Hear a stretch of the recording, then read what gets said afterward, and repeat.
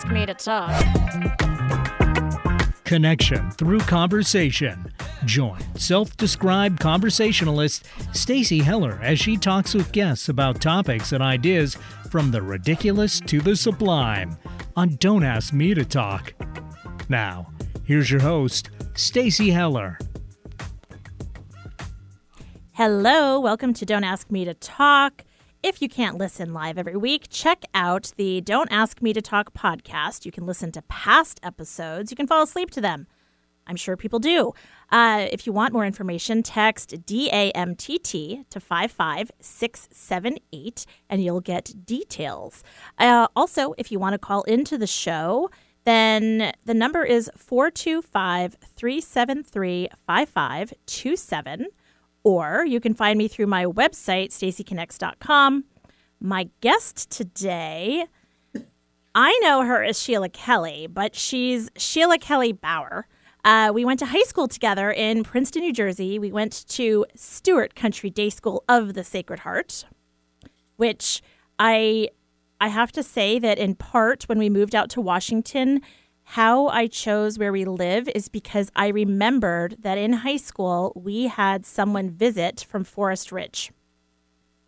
And I was like, okay, there's a Sacred Heart School out in Washington. Where is it? I want to live in a community that's around there. And you ended up there. Right? Look at that. Yeah. Not in the town where the school is. And frankly, couldn't afford to send the girls to the school. So whatever. It's fine. Anyway, Sheila and I aren't going to spend as much time necessarily reminiscing as we are going to talk about what's happened since high school. But first, I'm going to do my rant and my ramble. Woohoo. Right? It's like, it's stream of consciousness. So, first of all, on the off chance Charlie and Chris and any of the guys who are working on my kitchen right now are working on my kitchen and listening, hey guys, it's looking great. Love you. My kitchen is a work in progress, a total work in progress. It sounds like my master bathroom. My master bathroom is currently being renovated, but it's a bit of a honeydew project. Oh, yeah. I mean, these guys are honeys for sure. I'm sure they are, but there sounds like there's plural, and I only have one. And it was a project that we started before in the winter, and now it's almost winter again, and it's still progressing. Well, I feel that's my rant. I love it. I feel for you. I will say that I am very lucky in that I think we've been without a kitchen for, 4 weeks, 5 weeks. And honestly, I don't feel like cooking anyway. And Pete keeps saying, we could use the top of the stove. And I'm like, I don't know. We should probably not use anything because I'm like, I don't want to start cooking. Now that we're empty nesters, I'm like, we can go out every night. It's so fun. But, we kind of invested some money into this kitchen. We should probably use it. So anyway, hey guys, you're doing a great job. Update on Mom. She's still in Vermont. This is the longest 3-week vacation that she's ever taken. It's like time is going simultaneously really fast and really slow. She's with her gal pals, Lee, of course, and then Debbie and Carol. So their favorite haunts now are the dollar store. I'm like, is this what happens when you turn 80? I'm terrified to figure out how many chip clips and small containers and pair of readers she now has. Because where's there a dollar store in Vermont? It's not like a dollar store kind of place. I think they went over the border, that's right, to New Hampshire. I'm pretty sure that's it, because they also have been going to the liquor store, and I believe that they shop in New Hampshire for their liquor because the cost is better. Yep. I hear Annie's voice in my head saying, liquor, I hardly know her. Anyway, and thank you very much. I appreciate that. They also went to an outpost of LL Bean, which feels like a sacrilege because I feel like going to LL Bean is supposed to be like a journey to Mecca. It is supposed to be that. Right? So the fact that you can go to an outposting in New Hampshire, it feels wrong. Well, and they're springing up. There's a couple in Massachusetts too. Really? Yes. They have not gone west yet, young man. Don't go crazy. I mean, it is elevated. That's true. and enough said there. Now, speaking of mom and her gal pals, one of her friends, Carol, her grandson goes to Fairfield just like Grace. Now, they're the same year, the whole thing. What I love is that the grandmothers would love for the two of them to get together because they're like, oh my gosh, your grandson, my granddaughter. However, Grace and Brian both disagree, as they're allowed to do. However, they do like torturing the grandmas because when they do run into each other, they take selfies and they send them to the grandmothers. And last weekend was the President's Ball for Fairfield.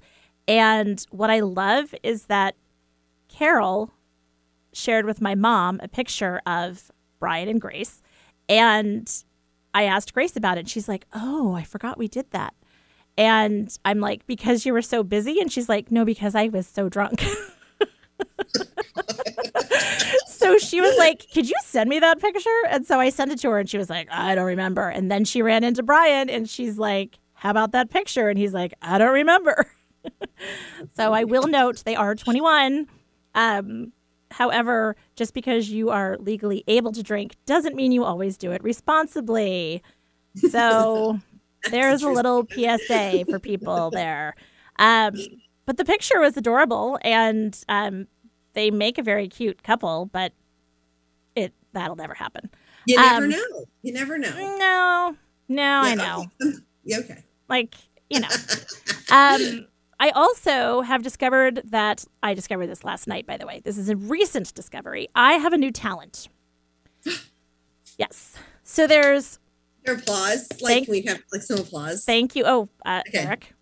Yeah. Yeah, thank you. Thank you. I'm gonna have Sheila be my noisemaker. So you know how there's impersonations? Well, there's also perceptions. So I've created imperceptions. Now, I know. It's ridiculous. I know. Even Eric is like, huh? So I think you might confuse some people with that if you start talking about imperceptions. Well, so here's what it is. When you impersonate, right, you're like, I don't know, impersonating a person, like sounding like them, their mannerisms, whatever it is. Except that I'm not impersonating them. I'm impersonating them reacting to me. Kind of like how I just said, Eric is like, huh? And I noticed that when I do this, it's typically about me in a situation with me and about my own narrative, like what I think Pete is thinking at the time that I make a random request, or when I do something ridiculous, like what I think people are doing. So then I create this whole impersonation of their perception, thereby a imperception. Mm-hmm. See? Uh-huh. Yeah. You know what, Sheila? Like, I think we all do that. I think the thing is we get in trouble if we verbalize that because your perception isn't always on point with what the person is actually thinking. And then when you just said, hey, this is what you are thinking, they're thinking, why are you thinking I'm thinking that? Right. And therein lies the problem. So, one, putting words in somebody else's mouth is never a good thing. Right. Two, we are climbing the ladder of inference, making an assumption, which we know what happens when you make an assumption, like that people are thinking a certain thing. And by the way, they're allowed original thought. And it's typically coming from a place of our own insecurities and our narratives. So these imperceptions are not a good thing. I'm just good at them. Like, I'm not recommending that people start doing imperceptions. I'm just realizing that I happen to be really good at them. So good at congratulations. Thank you. Getting the perception right, or good at acting the character of the perception that you're perceiving. You know, that's a really good clarifying question, Eric. And what I would say is I'm entertaining. Okay. Hard stop. Like, we're just going to hard stop at it's entertaining to see me. And Fair enough. And I'm Maybe sometime you should do like a little like, cartoon. I can imagine this is sort of like a cartoon strip. mhm. So, like you're like somebody's saying something and you're having your own like thought bubbles as you go, you know what I mean? Yeah, I haven't learned the art, though, of the thought bubbles. They're actually speech bubbles. So the thought bubble thing, that ship has sailed, and it's really just Right. full on a speech bubble. So that's okay. It's fine. The other thing that I wanted to talk about is my 23andMe thing. I got another notification from 23andMe that I have more relatives. And every time it happens, I get really excited. However, after my mother and both daughters who have done it, my closest relative to me shares 2.48% of my DNA. I'm like, that's far off, I mean, we probably share 2.4% DNA. right? Stacey. Have you done 23andMe? No, I'm not going to. If you share a glass, you share 2.8%. Right? I mean, I'm like, I don't know. Maybe I like rubbed up against this person, but whatever. It's also fascinating to me that genetics dictate things like if you get dandruff, the type of your earlobe, like is it attached or detached? Which detached, I'm like, that means you don't have ears, but whatever. Big toe length, whether you're gonna like cilantro. Who knew? True. That's true. Yeah, I I'm hate it. I don't like it. It tastes soapy to me, and that's a So- genetic thing. The other thing is like my genetics say that I have a better chance, air quotes, of getting type 2 diabetes, and there's a 50% chance that I can match musical pitch. Now, spoiler alert, I cannot. See, I knew we had 2.8% in common. Right? I mean, Right yeah, there. it is bad. Okay, well, now that I have ranted and rambled, my Stacyism for the week. Ready? Sheila, I'm assuming, by the way, that you listen to every episode and that you have written these down diligently, like taking notes in class, and that if given a test, you could match them. Totally no. Oh, wow. Wow, times are a-changing. All right. 23 to me. Before. So my Stacyism, as a review, it's some random thought or idea that I have come up with or that I have completely stolen from someone else, and I am saying that I came up with. And this one is fully stolen from a gentleman whose name is Jay, and he was a guest on a friend's podcast, and he was talking about his recovery journey, and he's out, by the way, so I'm not saying anything that I shouldn't. And what he said is, you don't need to believe it will work for you. Believe it worked for me. I like it. Right?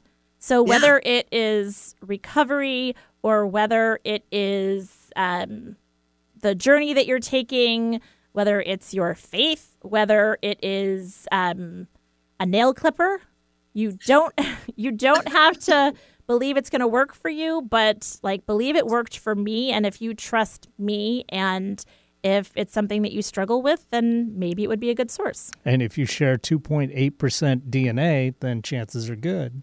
Chances are definitely better that it will work for you too. Man, But just don't hear nail clippers. Can we agree on that? well, yeah, nail clippers, that's just nasty. I don't know. I was trying to come up with something random and nail clippers is what came to mind. That's because I have a hangnail that's driving me crazy.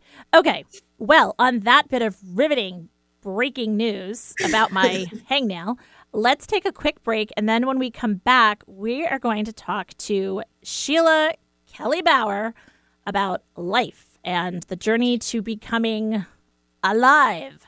You're listening to Don't Ask Me to Talk. We'll be right back.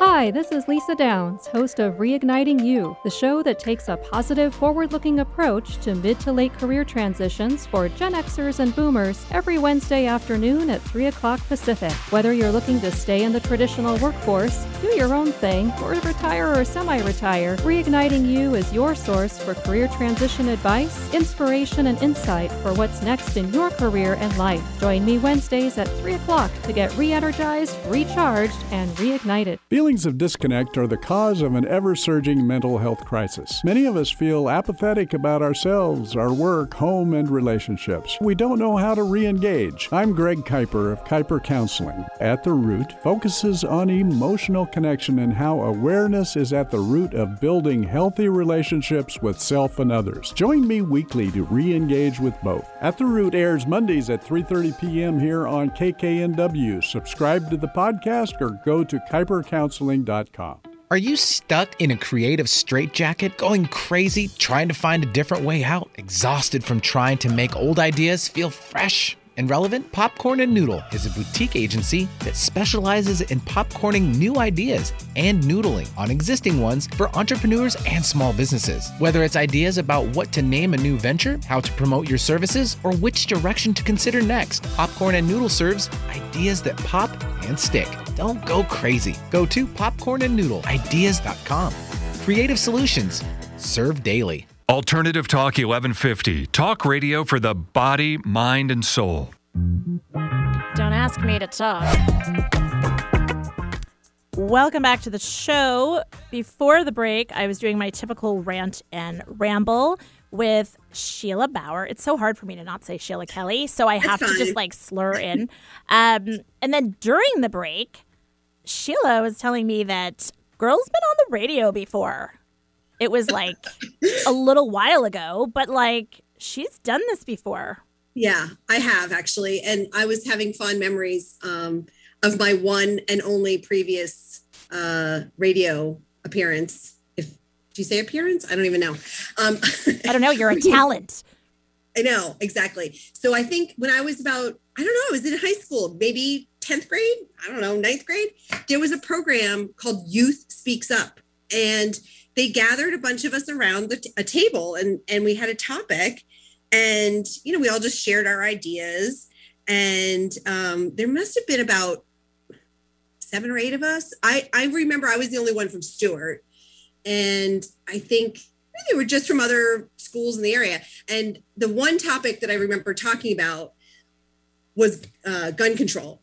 So I have to be honest, you were not effective. Yeah, exactly. That's what I'm feeling. I'm feeling a little ineffective right now. As the lone voice talking about gun control 40 years ago or 30. No, it's not 40 years ago. It's 30. Not 40 yet. It's 30 something years ago. Yeah.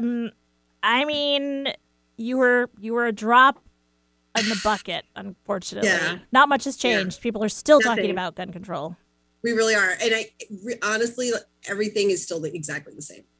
Oh, yeah. So here we are. Hey, but at least we're talking about it, ? And on the radio, everything on old the radio is new. Again. Everything old is new again.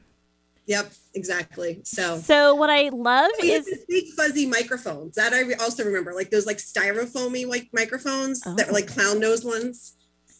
I would end up wanting to be like, wah, wah. Yeah. But you do want to be like that. Yeah. Now I have the whole headphone thing where I feel like I want to do the Band-Aid, Live Aid thing where I'm singing We Are the World. Yeah, it's very hard for me to not do that every time I come in here. Really? Oh, are you kidding? I'm living out all of my youthful fantasies of singing bad ballads and stuff. Yeah. So anyway, okay, so I love that when we talked about preparing for the show and you were like, I don't know what to talk about. And okay, I'm going to read you pretty much verbatim what she said, which I love this, which is why I'm doing it. You talked about, you said, well, maybe I want to talk about something around how I've been preparing for the life that I'm living right now, which you're a youth minister in the Catholic Church. But for 30 years, I thought I was training for a different life. Correct. I love that topic. And I responded in all caps, which I learned recently that when you respond to somebody in caps, they think you're shouting, but that's me being excited. Yeah. So it's well, yeah, but you can shout with excitement or you can shout with anger. I mean, I think caps are, but it is shouting. Yeah. Well, it reminds me of A Prayer for Owen Meany, which if you haven't ever read that book, there's a book by John Irving called A Prayer for Owen Meany. And the author writes all of the parts that Owen Meany, when he speaks, it's all in capital letters. Correct. It's quite something. Anyway, so I love this topic that, like, I mean, you're just like, you're speaking a truth, sister. Like, I know. Your whole, like, our whole lives, we're kind of, I don't know, I keep thinking of it as like feathering a nest of sorts. I mean, I know most people think of that as just family, but, whatever your nest is, and you're gathering all of these bits from all these different parts of your life, and, you're making this space that's truly yours. And I so agree with you. Like, yeah, well, I feel like, so partially I think why I thought of that topic is because, of course, as you started off by saying, we went to high school together. So when I think about talking to you or any of our classmates, I always have to think about being a teenager and what was my life like then compared to what it's like now. And now, weirdly, I work with teenagers. So I'm often thinking about, how you think that when you're a teenager that you're going to take X, Y, and Z step, or that you also think that adults have it all figured out, which, it's like the big lie, huge lie, which, I've just really decided we never actually figure it out, and we'll just go to the grave never figuring it out, which is fine by me. But anyhow, so yeah, I thought that when I was in high school, like I wanted to have a certain kind of career or a certain kind of, mostly, I guess, career in a way, that I thought that, and I never in a million years, if you had told me when I was 15 or 16 years old and you said, oh, well, actually, Sheila, your dream job is going to turn out to be working in youth ministry in the Catholic Church, I would have thought you were really bananas. I don't know that I would have been able to put words to it, but I can tell you that I'm not surprised now, and it wouldn't have surprised me. Like, if I was standing next to you when that person said that to you, you'd be like, what? No. And I'd be like, oh, yeah, totally. But isn't that weird? I think that you have such an enthusiasm and, like, such a youthful spirit, and you had it then, and you had that unabashed enthusiasm where you were like, I don't care if everyone thinks that I'm like a big dork or whatever it is. Like, come on, everybody. Like, you're all dorks too, just pretending that you're not. Like, let's do this. Let's stay in touch. Let's have fun. And so it doesn't surprise me that you're working with youth. And I think that your faith has been a driving force through your life. And it was such a huge part of your mom's life. Yeah, well, that's true. And that's a funny thing, right? So, I mean, I never thought of it as such a huge part of my life. And of course it was, but it was just my life, Right. And as you know, I went to, before I went to Stewart, I was at Catholic school. And so I feel like a bit of a cliche. And that's one thing I also don't think I ever wanted to grow up to be a cliche, but here we are. But I went to Catholic school and the nuns and the whole thing. And actually, when I was at Stewart, one of the things I did really love and was very formative was all the service we had to do. Mm-hmm. And then I carried that on into college. And I never thought of myself as a particularly faithful person but it was just always sort of there. It was something we shared as a family. It was something I was very at home in. And it followed me through college and graduate school and so on. And then when I had my own kids. And so it was funny when I applied for the job, or I was asked to apply, and I had to write a resume.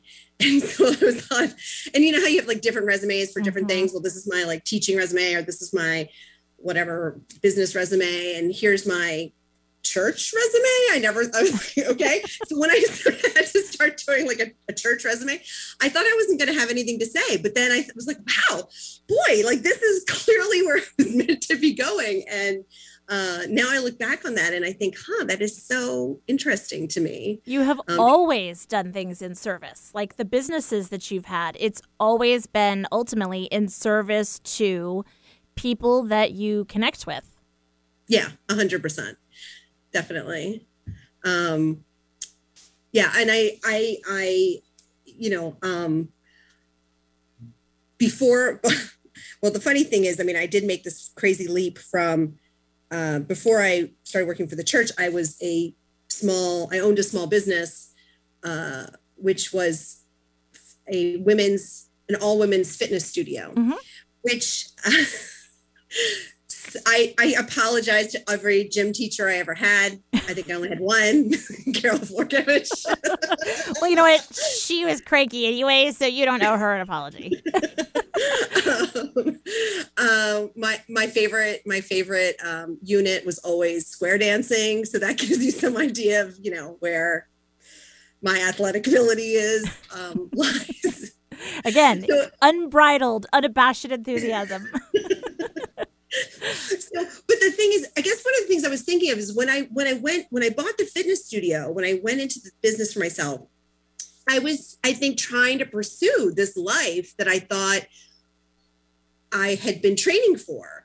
And, you know, to be a woman in business, or to not business per se, but to be the executive of something, right? To be in charge of something, and, to have it be my own and control a lot of the outcomes and be my own boss. And I think that as a young person, I felt like that was where I wanted my career to ultimately go. And it's not all it's cracked up to be.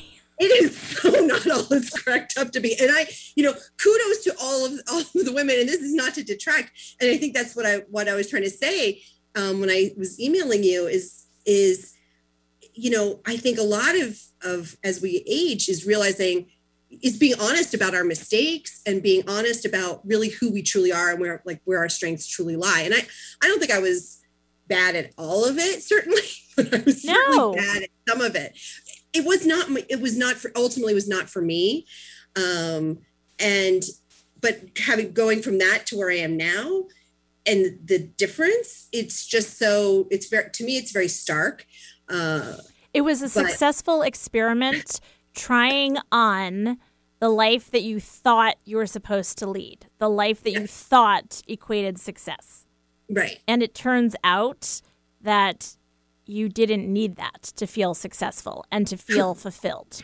Correct. And that's why, you know, this topic so resonated with me, because so many of us, as you say, you know, you're in high school and it's like, you know, what are you going to do? What are you going to school for? I'm going to school because my parents told me I'm going to school, honestly. Right. Like, you want to know what I'm going to school for? I'm going because that's what we do next.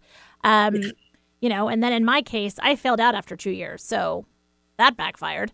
So it turns out that, you know, I went to school to fail out and then get married and grow up over the course of my marriage and figure out who I am as a wife, a mother, and then try to figure out who I am in between all of that, as you say, in that other space. You know, if I'm not defined by my relationship with someone else, in relationship to myself and my definition of professional success, whatever that is, you know, what does that look like? Well, I never really thought about it. I was like, I don't know, I'll be all right.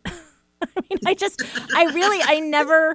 I never had any specific thoughts about what I was going to do. I just didn't. Maybe I just knew that whatever happened, I'd get there and it would be fine. But I do agree with you that, you know, I knew more like what I thought it was going to look like. And it was like, oh, I'm I'm married and we're happy and, you know, we live in a house and I've probably got kids and, you know, we have a couple of cars. I don't know. It was all about the physical trappings. And I think that messes us up. It does. It does mess us up. And I think that that's the thing that I see more and more. And, you know, it's funny, you mentioned my mother, and she passed away about 5 years ago now, 5.5 years ago. And she was such a funny person. But one of the things that she said when as she got older, she was great at giving her stuff away. Like, she didn't want a lot of stuff, you know, lots of people collect a lot of things. And as she got older, she really started to just throw things out and all those little tchotchkes she didn't like. And actually one time she was really funny. I asked her about something and she's like, oh, I got rid of that. She's like, I know, it was nice. I liked it, but I didn't like the person who gave it to me. So I get rid of it. Right. Anyway, so, and she would say, Sheila, they're just things. They're just things. And as I've gotten, and I mean, I'm obviously not anywhere near my mother's age, but I really appreciate that wisdom in a way that I learned, sadly, through her passing. But, you know, those things are just things, really. And some of the things, air quotes, that we worry about so often are really just physical, tangible things that we own or hold on to, or, you know, and it's true. It doesn't. Yeah. I've been going through this with the remodel of the kitchen. We also turned our traditional dining room into, I love that, shout out to the designer that I'm working with, Chrissy. She calls it the speakeasy because it's basically a bunch of comfy chairs with martini tables and like a bar against the window. So, you know, it's like a speakeasy. And so we got rid of the dining room table, which had been in our family, my family. It belonged to my grandparents.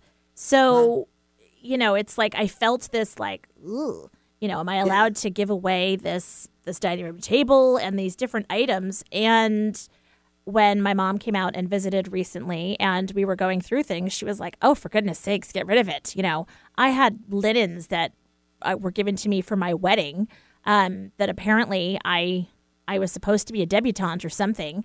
And, you know, and then she had those linens and she was like, well, I pawned them off to you so that you could deal with them. And, you know, and now get rid of them. And, you know, it's like, and we pass the baggage on, right?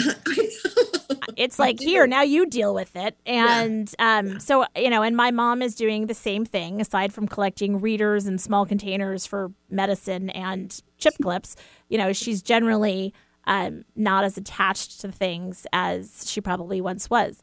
And it's just so interesting that, you know, all that training to have this life, and it didn't prepare us to realize how simple it could be, just like leaning into who we are. Right. Yeah. And just, you know, the things that we need, we just need so much less than we think we do.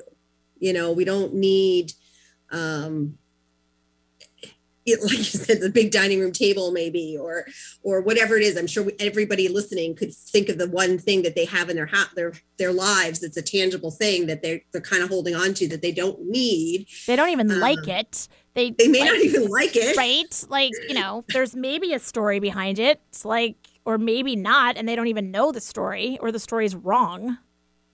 Yeah, or they have another object or thing that could tell the same story. You know, like how many, you know, one of the things I think about is, so my mother, she did collect Hummels and she did even start to give away her Hummels, you know, those little like West German figurines, you know, and she did start to part with those. She did love those for many, many years, but she did start to sort of give those away here and there. And, but you know, how many Hummels do I really need to remember that my mother loved to collect Hummels? Right. You know? Right. Well, and if it's not your thing, then it's like, ugh, you know, I don't really need these. Well, and the funny thing about it is that I, a few years ago, bought this really great painting of a man who close up kind of looks like the actor Kevin Kline, and it's in this gorgeous frame and whatever. And I have it on the wall behind me at home. So when I'm on Zoom calls, people comment all the time like, oh, is that a family member? Who is that? I'm like, I have no idea. I literally bought it at an auction house for like $30, and it came framed. And I have no idea who it is, and I've given it life in a new way. And this person, I'm sure, is someone's loved one or the president of a bank, or, I don't know who he is, but I've given this whole thing life. And that's the other thing. It's like passing on the things that we don't need or we're not meant to do leaves room for other people to enjoy them and do them. Right? Yeah, that's so wise. I'm so wise. You're so wise. I feel like I have to take a break now because that doesn't happen often. So that's a perfect taking a break point. So okay. Keep listening. We're going to talk some more when we come back from the break. Sheila Kelly Bauer is my guest today on Don't Ask Me to Talk. We'll be right back.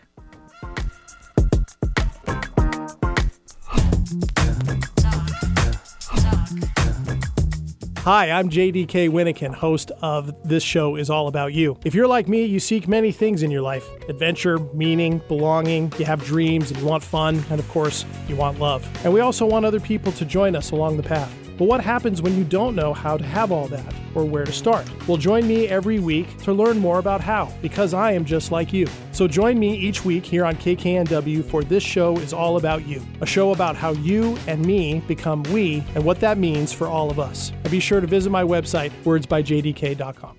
Stacey Heller is many things, entertaining yet enlightening. She's a talk show host channeling her inner Fallon. Like Winston Wolfe, she's a fixer who gets things done with style. Practical, like Dr. Ruth. Stacey isn't afraid of the uncomfortable when searching for answers. She's your biggest fan and sees your potential before you do. Most of all, Stacey Heller is a synapse who can connect impulses and ideas about your business and yourself into possibility. To connect with Stacey, go to StaceyConnects.com. Stacey Connects. It's her superpower. Be sure to support the sponsors of your favorite shows on Alternative Talk 1150. Don't ask me to talk. Welcome back to Don't Ask Me to Talk. Before the break, Sheila and I were talking about this whole idea that we prepare for this life when we're younger, that we've built up this fantasy of what success looks like, whether we're a man or a woman, it doesn't matter. But I think women are especially good at the narratives. Listen to the top of the show and you'll know what I'm talking about because I'm really good at imperceptions. And then it turns out that it's really simple. And I go back to my philosophy that if you think about what you were interested in or good at when you were around 7 or in 2nd grade, there's a chance that there's a thread that connects you to what you're doing now, which I would say you were going through your first Holy Communion. I probably was. Right? And you probably had a great old time doing that. So, and now here you are, you're a youth minister for your church. Yes, correct. And I love that. And I assume that you're helping, because you said you work with teens, you're helping them prepare for confirmation? Correct. So I have I have high school teens, so 9th to 12th grade, and I do a major part of my job is preparing for confirmation. Okay. Interesting. So one of the things that we talk a lot about at home, because my kids are all in that 18 to 25 year range, so they're all like especially woke. And they like talking about real topics, meaty topics. And so naturally that involves like race, religion, politics, the whole thing, gun control.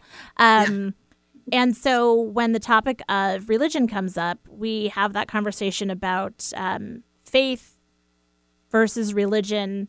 Is it really versus, are they interchangeable? Is there a difference?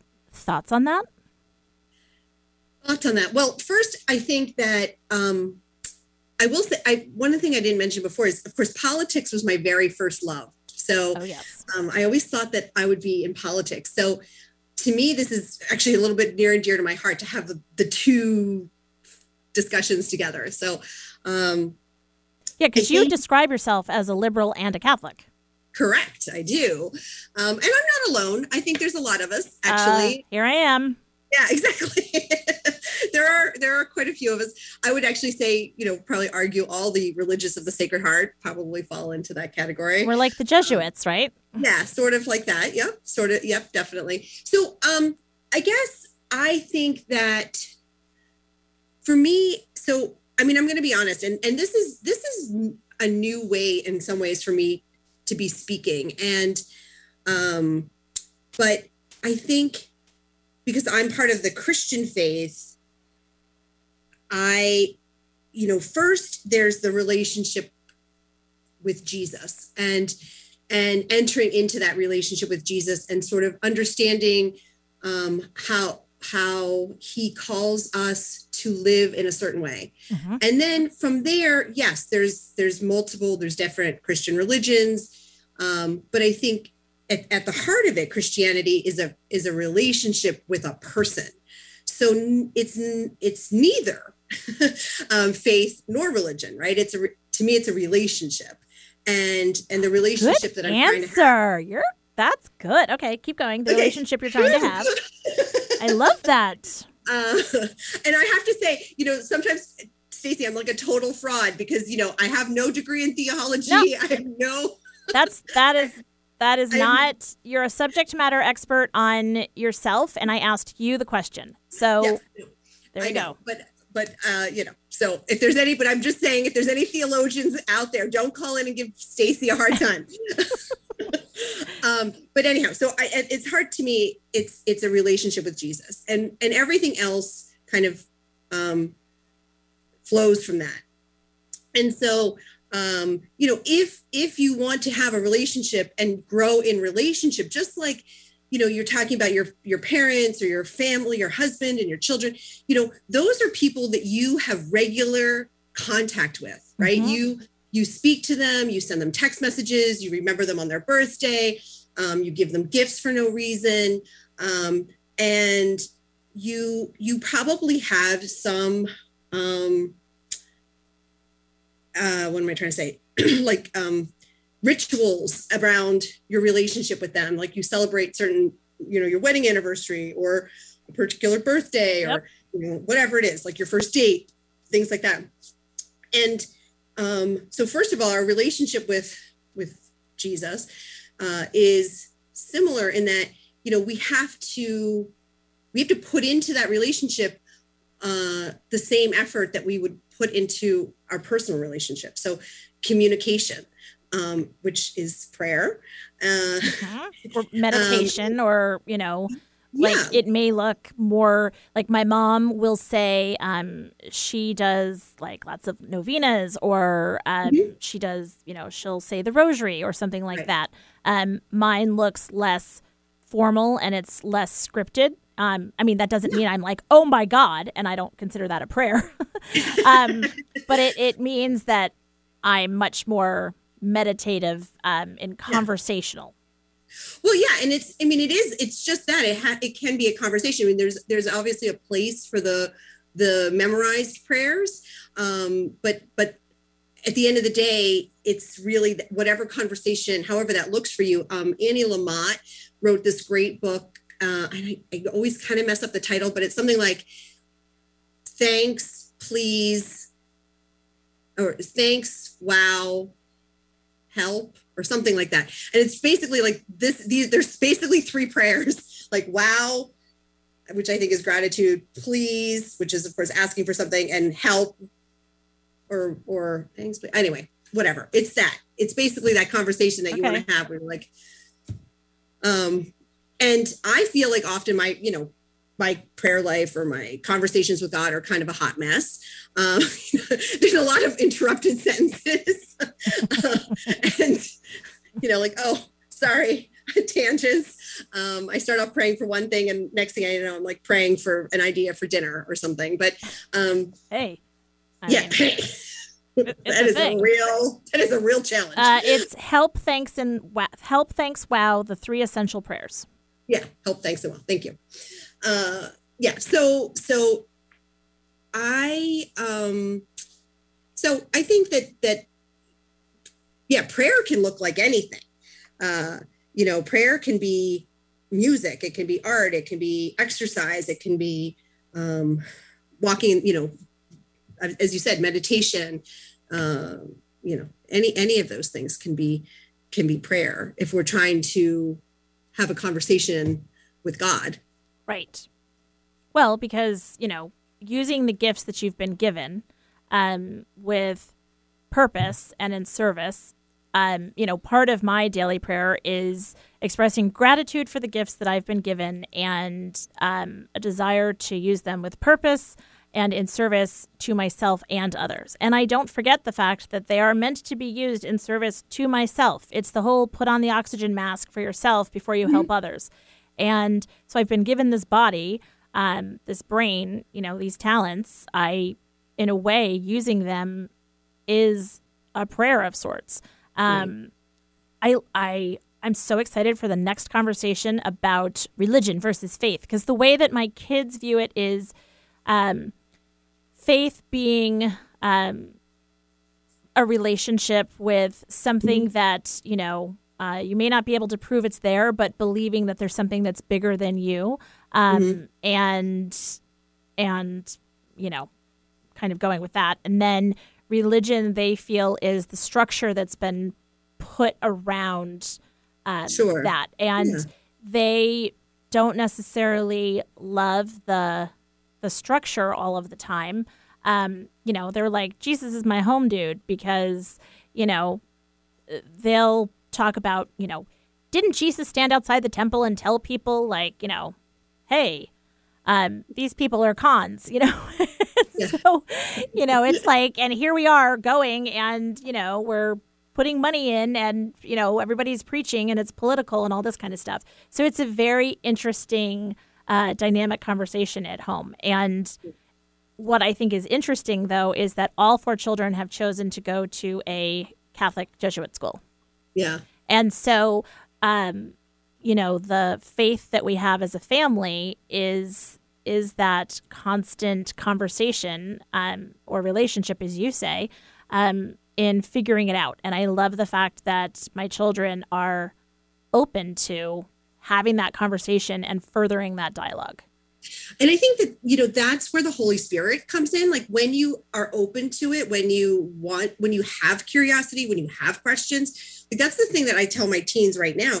We do this program and it's all about the questions, because that's natural. I mean, I still obviously have questions, but I think when you're a young adult and a teenager, you have a lot of questions about faith because you're really challenging, like you see people act hypocritically and you say like, well, what's the point if everybody's, you're going to go to church, but be hypocritical in this other aspect of your life, or the classic mom move where you go into church and you're talking through your clenched teeth and you're like, if you act badly in church, I will kill you. And then, you go into church and you're like, oh, and then, you come out and it's like, Mom, I was good. And it's like, I'm still mad at you. It's like, what?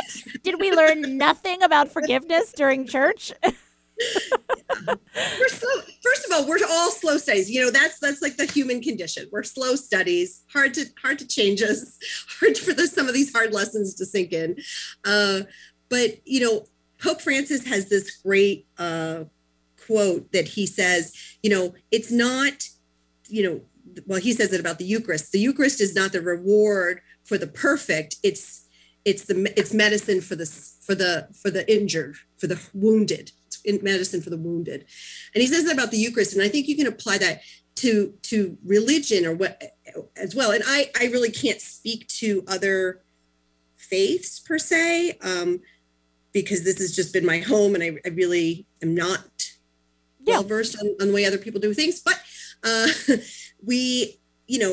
think here, when you say like, oh gosh, there's all these mistakes and these things. And this is where my like little political heart comes in. And I'm saying, gosh darn it, I'm sticking by it because, I don't want to, that's why I vote. I never miss a vote because I figure if I don't vote, I lose my ability to affect change. And, this is why I don't leave. I mean, I don't leave for a lot of reasons, but one of the reasons why I don't leave is I feel like the church needs me, and it needs the voice of your children too.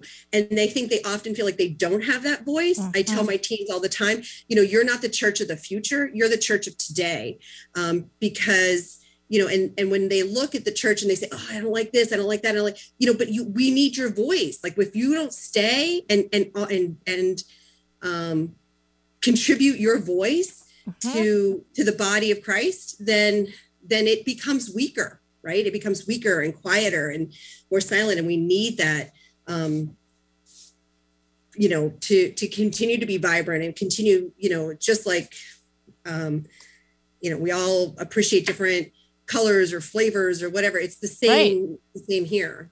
Well, and what is exciting to witness is the movement. I mean, the church, people would argue that it's, like watching grass grow, the change that happens. And yet, yeah, it is a little. Well, it is. And yet I would also argue, like, look at the messages that have been sent out about, homosexuality in the church.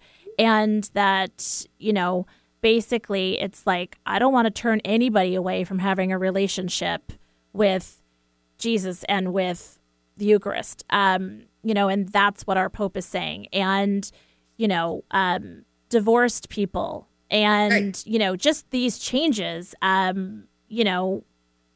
really important. It is important. And I love the fact that, you talk about being a liberal and a Catholic. I'm the same way. There are certain things that I absolutely believe, and yet there is a gray area. There's a gray area. And one of the things in at least in Catholicism, there's a phrase, there's both and, there's some things that we can hold. We can be people of contradiction. We can be people of,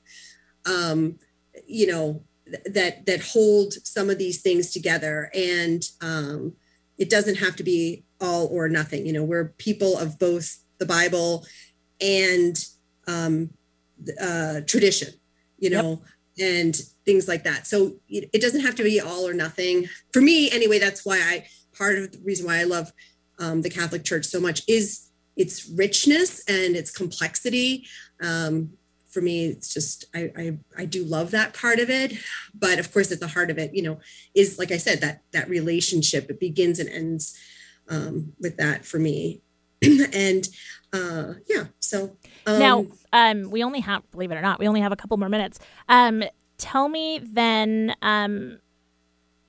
about then raising your kids to be faith-filled. Like, do they embrace it? Are they like, ugh? I mean, I think it was a little weird when their mom became the church lady. You're no Dana Garvey. I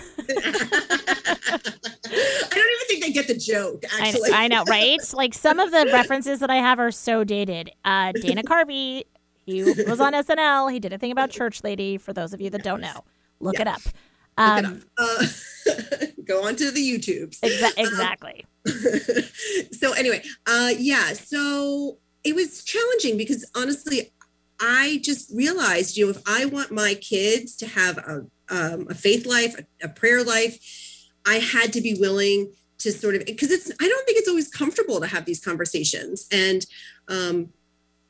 we live in a very liberal community, and I think it's a very secular community. And I think that, so I think it was hard. So I just really tried to be involved in the church as much as I could, and to go to mass whenever I could. I was by no means like a every single Sunday, never miss one kind of person at all, like by any stretch of the imagination. But I really felt like it was something that they were used to, and they knew.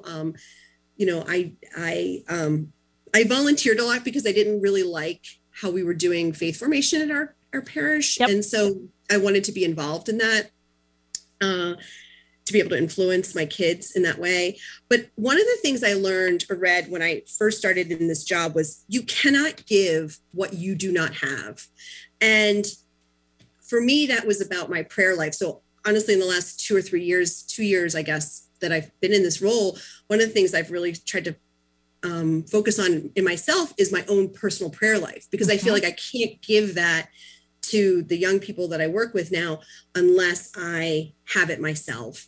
I can't speak to the benefits or the the fruits of prayer unless I have had that experience myself. And I would say the same is true. I can't speak to, if you never, so at Christmas, we always did, my mother had started this tradition 65 years ago, which was to bake a birthday cake for Jesus. We did the same thing, which, by the way, we only have like a minute, but yes. Happy birthday, baby Jesus. Okay, so my niece, sorry, I hope she's not listening, but we did this. Her daughter, so my grandniece, I guess, was there, and she was like 10, and we're singing Happy Birthday, and she was like, "Who are we singing?" And this is going Christmas. Who are we singing Happy Birthday for? That's awesome. Yeah. So, you gotta, right. You can't give what you don't have. I love that. That's amazing. We do that too. I still do it with my kids. They love that. And frankly, after all the Christmas cookies, they're ready for a little birthday cake. So there you go. Birthday cake. Yep. Thank you for this conversation, Sheila. I loved A, catching up with you, and B, having like a grown-up real talk. So thank you. You're welcome. I mean, I'll ask you to talk anytime. All right. So thank you to you. Thank you to Eric. Next week, my guest is Nancy Cantor of Cantor Consulting and the Dream Factory. She helps you be the chief dream officer of your own life. And she's in Massachusetts. Anyway, have a great week, everyone. Stay connected.